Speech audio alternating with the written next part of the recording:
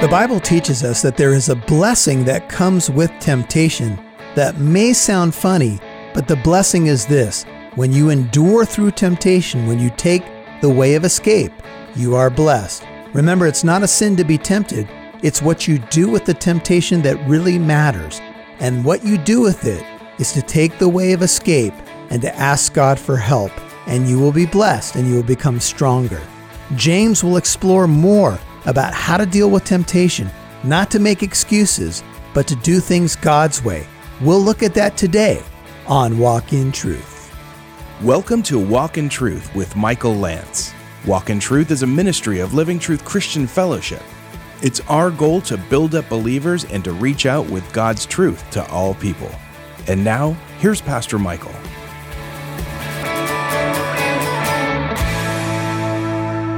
The Bible says in the midst of one's pursuits, people just die. A lot of people don't plan, a car accident or a heart attack. Sometimes just in the midst of doing stuff, people die. A deathbed experience is not a guarantee. And James paints this picture of the Scirocco. We would say the Santa Anas. How many of you don't like the Santa Ana winds? Man, they're a bummer because it gets hot and then the wind blows. And I've got some, we've got some flowers in our home that they bloom when the sun's out and then they bow when the sun's not doing well. And I have had the practice because my beautiful wife deserves flowers, and I'm going to say it. Her nickname for me is Roses. Because she's like a beautiful rose. So I regularly get her roses. Well, those roses, inevitably, we put them in a vase and they start drooping. Right? And then I have to replenish the roses. Can I give you guys, gentlemen, tune in for a second. Can I give you a word of wisdom? Buy your wife flowers.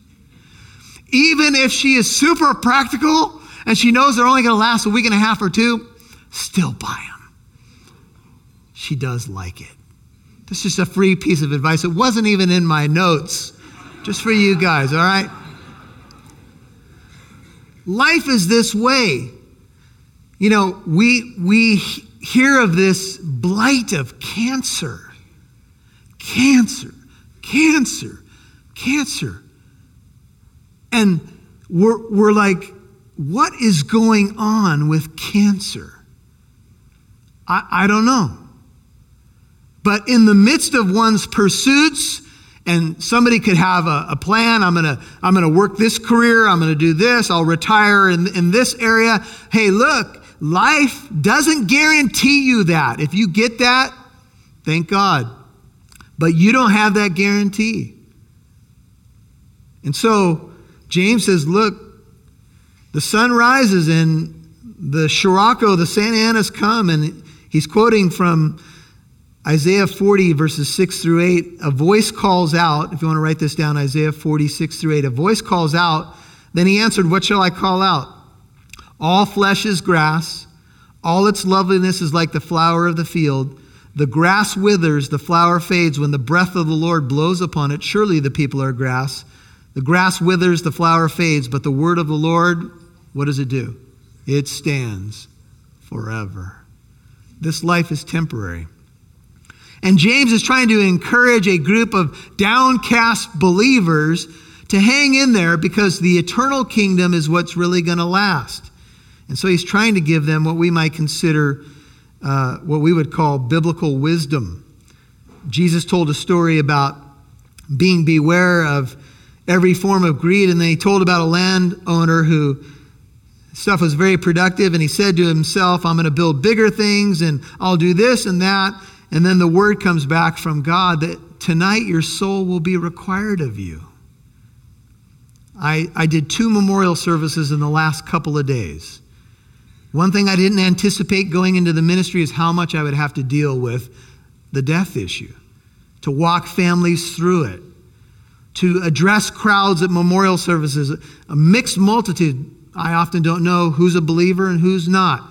Sometimes when I'm quoting scripture, I can tell the believers because they smile and they're quoting the scripture with me. I did a memorial service a few days back, and every verse I quoted, I saw a lady who locked eyes with me, and she was quoting the verses with me. I am the way, the truth. And her smile was getting bigger, and I was going, that's a sister in Christ. Thank you, Lord. There's always believers out there. But then there's others out there that are doing what we call the bulletin shuffle.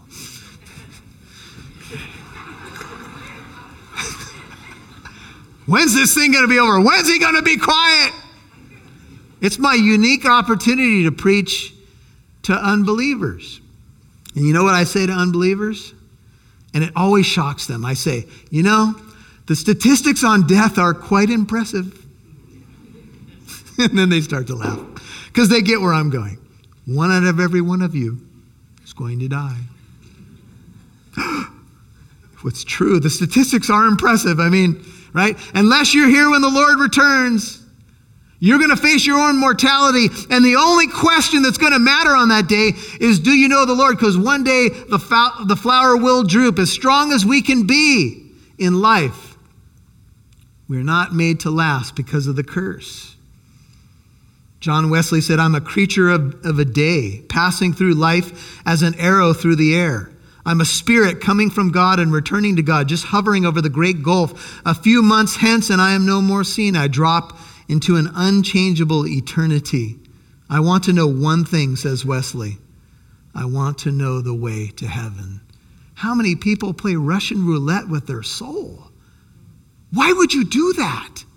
The most valuable thing you have is your soul. Why would you, even if you gained the whole world, why would you forfeit your soul? That's just silly. Casting Crowns put it this way in a modern song: I'm a flower quickly fading, here today, gone tomorrow. And so James says, blessed is a man, blessed is a person who perseveres under trial. Take a look at the NIV if you have it. It says, blessed is the man who endures temptation, same Greek word as trial. For when he has been approved, or when he's been tested and passes the test, he will receive the crown of life, which the Lord has promised to those who love him. What is the crown of life? Simply this: it is eternal life. It is the gift of God. The crown is a Stephanos, and it has the idea of an athlete's wreath of flowers that they would get for winning the race. But ultimately, the crown of life is still simply eternal life that the Lord will give to anybody who what? Loves him. If you love God, you get the crown. But here, the believer is encouraged to hang in there through the difficulty, knowing that a reward of eternal life is granted by grace, but is also coming to those who hang in there with hope. In Revelation 2, let's turn over there for a second. Revelation 2, just a few pages to your right. Look at verse 9. Revelation 2, verse 9 says, to the church at Smyrna, a persecuted church, I know your tribulation, 2:9 of Revelation, your poverty, but you are rich, the blasphemy of those who say they are Jews and are not, but are a synagogue of Satan. Verse 10, do not fear what you are about to suffer. Behold, the devil is about to cast some of you into prison, that you may be what? Tested. And you will have tribulation 10 days. Be faithful until death, and I will give you what? I will give you the crown of life. He who has an ear, let him hear what the Spirit says to the churches. He who overcomes, and I believe every believer will overcome, shall not be hurt by the second death. And the second death is spiritual death. It's the lake of fire. It's hell. And the believer will not be hurt by the second death. And so we're encouraged to hang in there. Go back to the book of James. And so we go through this life and we have tests. And we would all like to think that in the tests we would obey the book of James and say, hey, even though things are tough, I'm counting it all joy. Have you ever said that to somebody? Man, somebody might say to you, what's the Lord allowing in your life? What's going on? I don't know, but I've considered it. I've put it to the category of an asset and not a deficit. I've recalculated my trials. I'm now considering them all joy. Anybody? No? You're like, just not that spiritual, Pastor Michael. Hey, I'm with you. This is a hard category. In fact, trials, while they bring a unique opportunity for growth, also bring a unique opportunity for pessimism, a unique opportunity to retreat. In fact, they bring a unique opportunity to fall into sin. Here's why. Because when I'm faced with a trial and I don't get it and I don't understand it and the fire is coming, many people in the church go to something that can give them a temporal respite, i.e. a temptation that will make me feel better. It could be pornography. It could be food. It could be binge watching television. It could be frozen yogurt does not, frozen yogurt, strike that from the record, is not sinful. Get your frozen yogurt, it's good, anyway. But we can have all of these things, right, that we go to. Instead of going to God, we go to that comfort thing. And in fact, some people, and this is what the book of James teaches, who are going through a trial, say something like this: I am being tempted by God. God's doing this to me. What did I do to deserve this? Sometimes people who are in the church, let's face it, they shake their fist at God, or maybe internally they say, Lord, I'm angry because I believe you're doing this to me. And James says, let no one say, and James may have heard that the believers were saying this. Maybe he heard that this was going on, that people were saying this in some of their meetings. Let no one say when he's tempted, I'm being tempted by God. For God cannot be tempted by evil, and he himself does not tempt anyone. Don't say that, James says. Some of you know that there are stories in the Bible where... Hey, listening family, if you're new to Walk in Truth, my name is Michael Lance. I'm the senior pastor of Living Truth Christian Fellowship in the city of Corona in Southern California. Hey, recently I've written a book called Suit Up, Putting on the Full Armor of God. It shows you how to put on what God has provided so that you can stand strong in the spiritual battle and stand strong against temptation with the resources that God provides. This book is available at the store at walkintruth.com. Go to walkintruth.com, click on the store, click on the book. I'll get you a signed copy, and your donation will help support Walk in Truth and help us reach out to more people. Again, the book is Suit Up, Putting on the Full Armor of God, available at walkintruth.com. That's walkintruth.com. We can have all of these things, right, that we go to. Instead of going to God, we go to that comfort thing. And in fact, some people, and this is what the book of James teaches, who are going through a trial, say something like this: I am being tempted by God. God's doing this to me. What did I do to deserve this? Sometimes people who are in the church, let's face it, they shake their fist at God, or maybe internally they say, Lord, I'm angry because I believe you're doing this to me.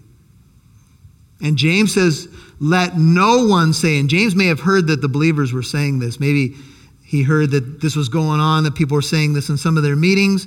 Let no one say when he's tempted, I'm being tempted by God. For God cannot be tempted by evil, and he himself does not tempt anyone. Don't say that, James says. Some of you know that there are stories in the Bible where God seems to at least minimally allow temptation. The book of Job is a good example.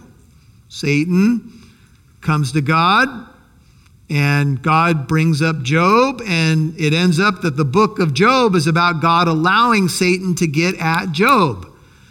In Luke 22:31, Jesus comes to Peter and says, Satan's been demanding permission to sift you as wheat.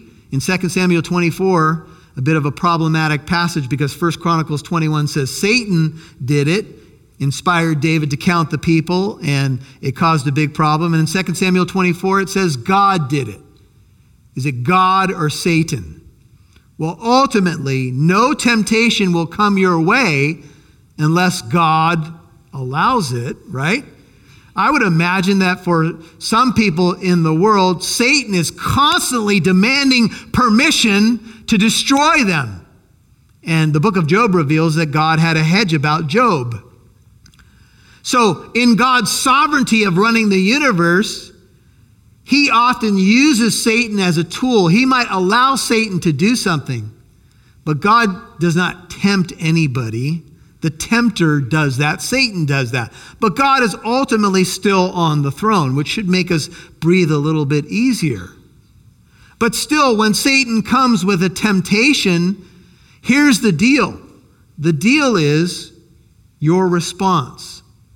The ball, if I use a tennis analogy, gets hit to us in temptation, and then we decide what we're going to do with it. We can hit it back, or we can let it pass by us, or we can say, I can't get to that one. That's pretty much where I'm at now with bad knees, right? And so we are in a position where we now have to kind of wrestle with some theological realities. What is our worldview in the midst of temptation? Do we shake our fist at God? Do we say, it's your fault? What are you doing to me? You did this to me. We are pretty good at playing the blame game. Jesus was impelled by the Spirit to be tempted by the devil, but not to fail the test, to what? To succeed and prove that he's the Son of God. But the Spirit of God, the Holy Spirit, compelled Jesus into the wilderness to be tempted by Satan. To be what? To be victorious over the temptation. God doesn't want you to fail. But sometimes he allows Satan maybe a little extra wiggle room in your life so that you might take a stand against the wiles of the devil. This is my understanding of how the Scripture teaches this. And so in these times, they bring up a test from God, and often a test from God becomes a temptation by Satan. And sometimes in our weakness, and I'll confess to you, there's been many times when I have not handled temptation well.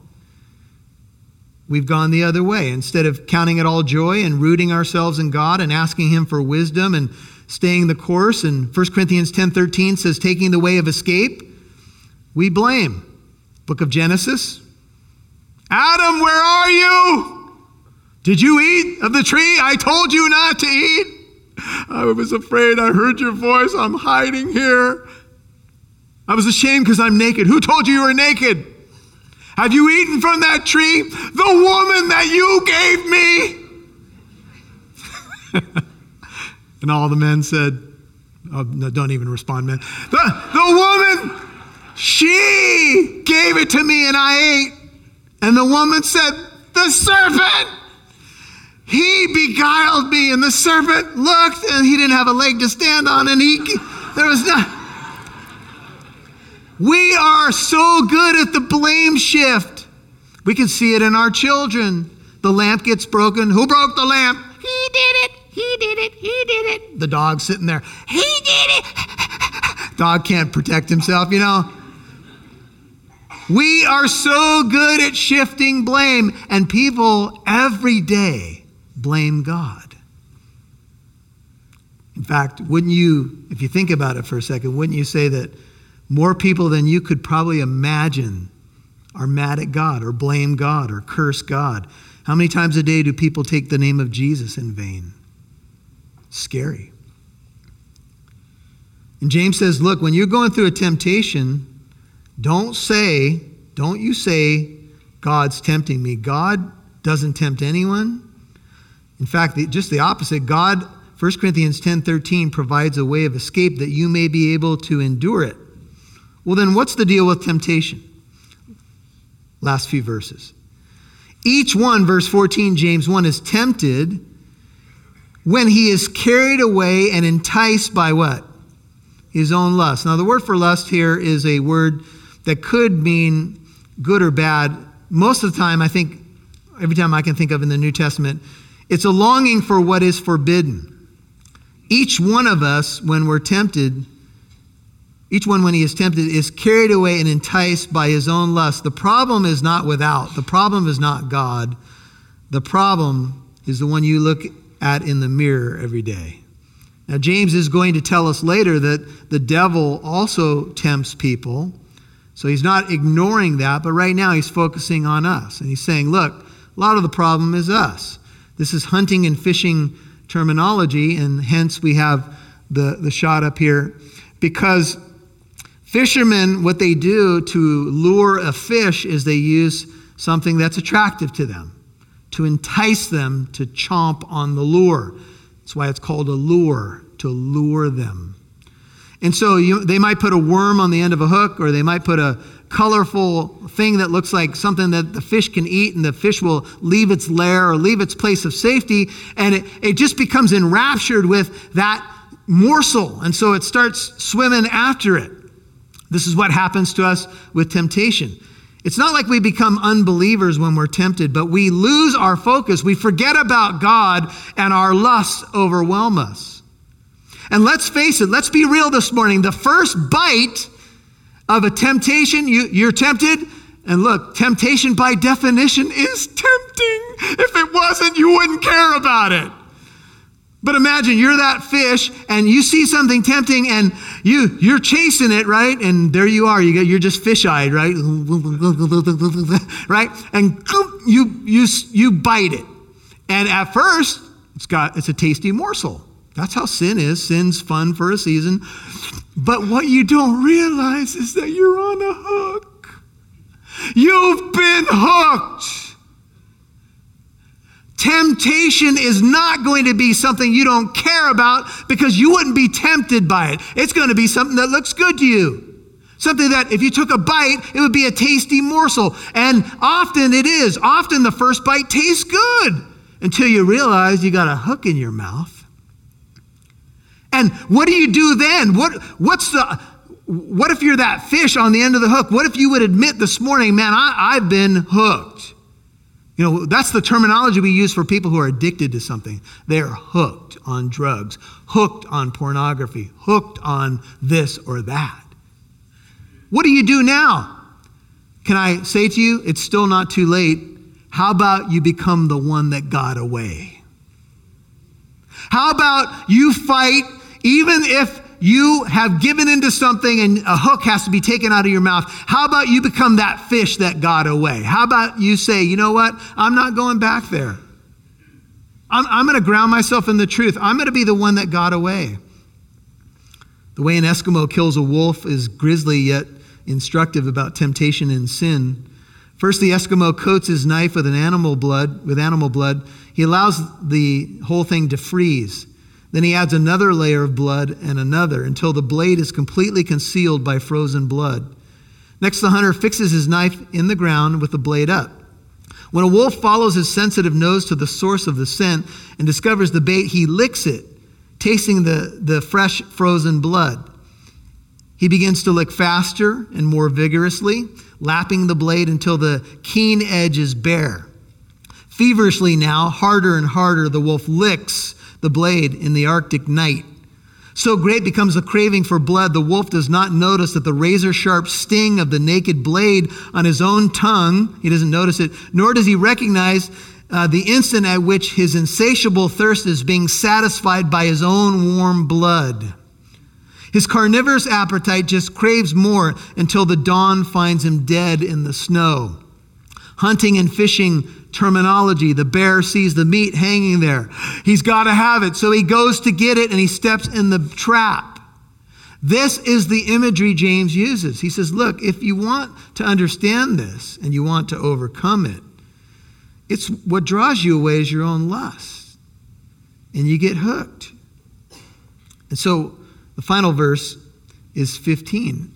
It says, and then when lust has conceived, you can think of, it's kind of the birthing process here that's used as the image.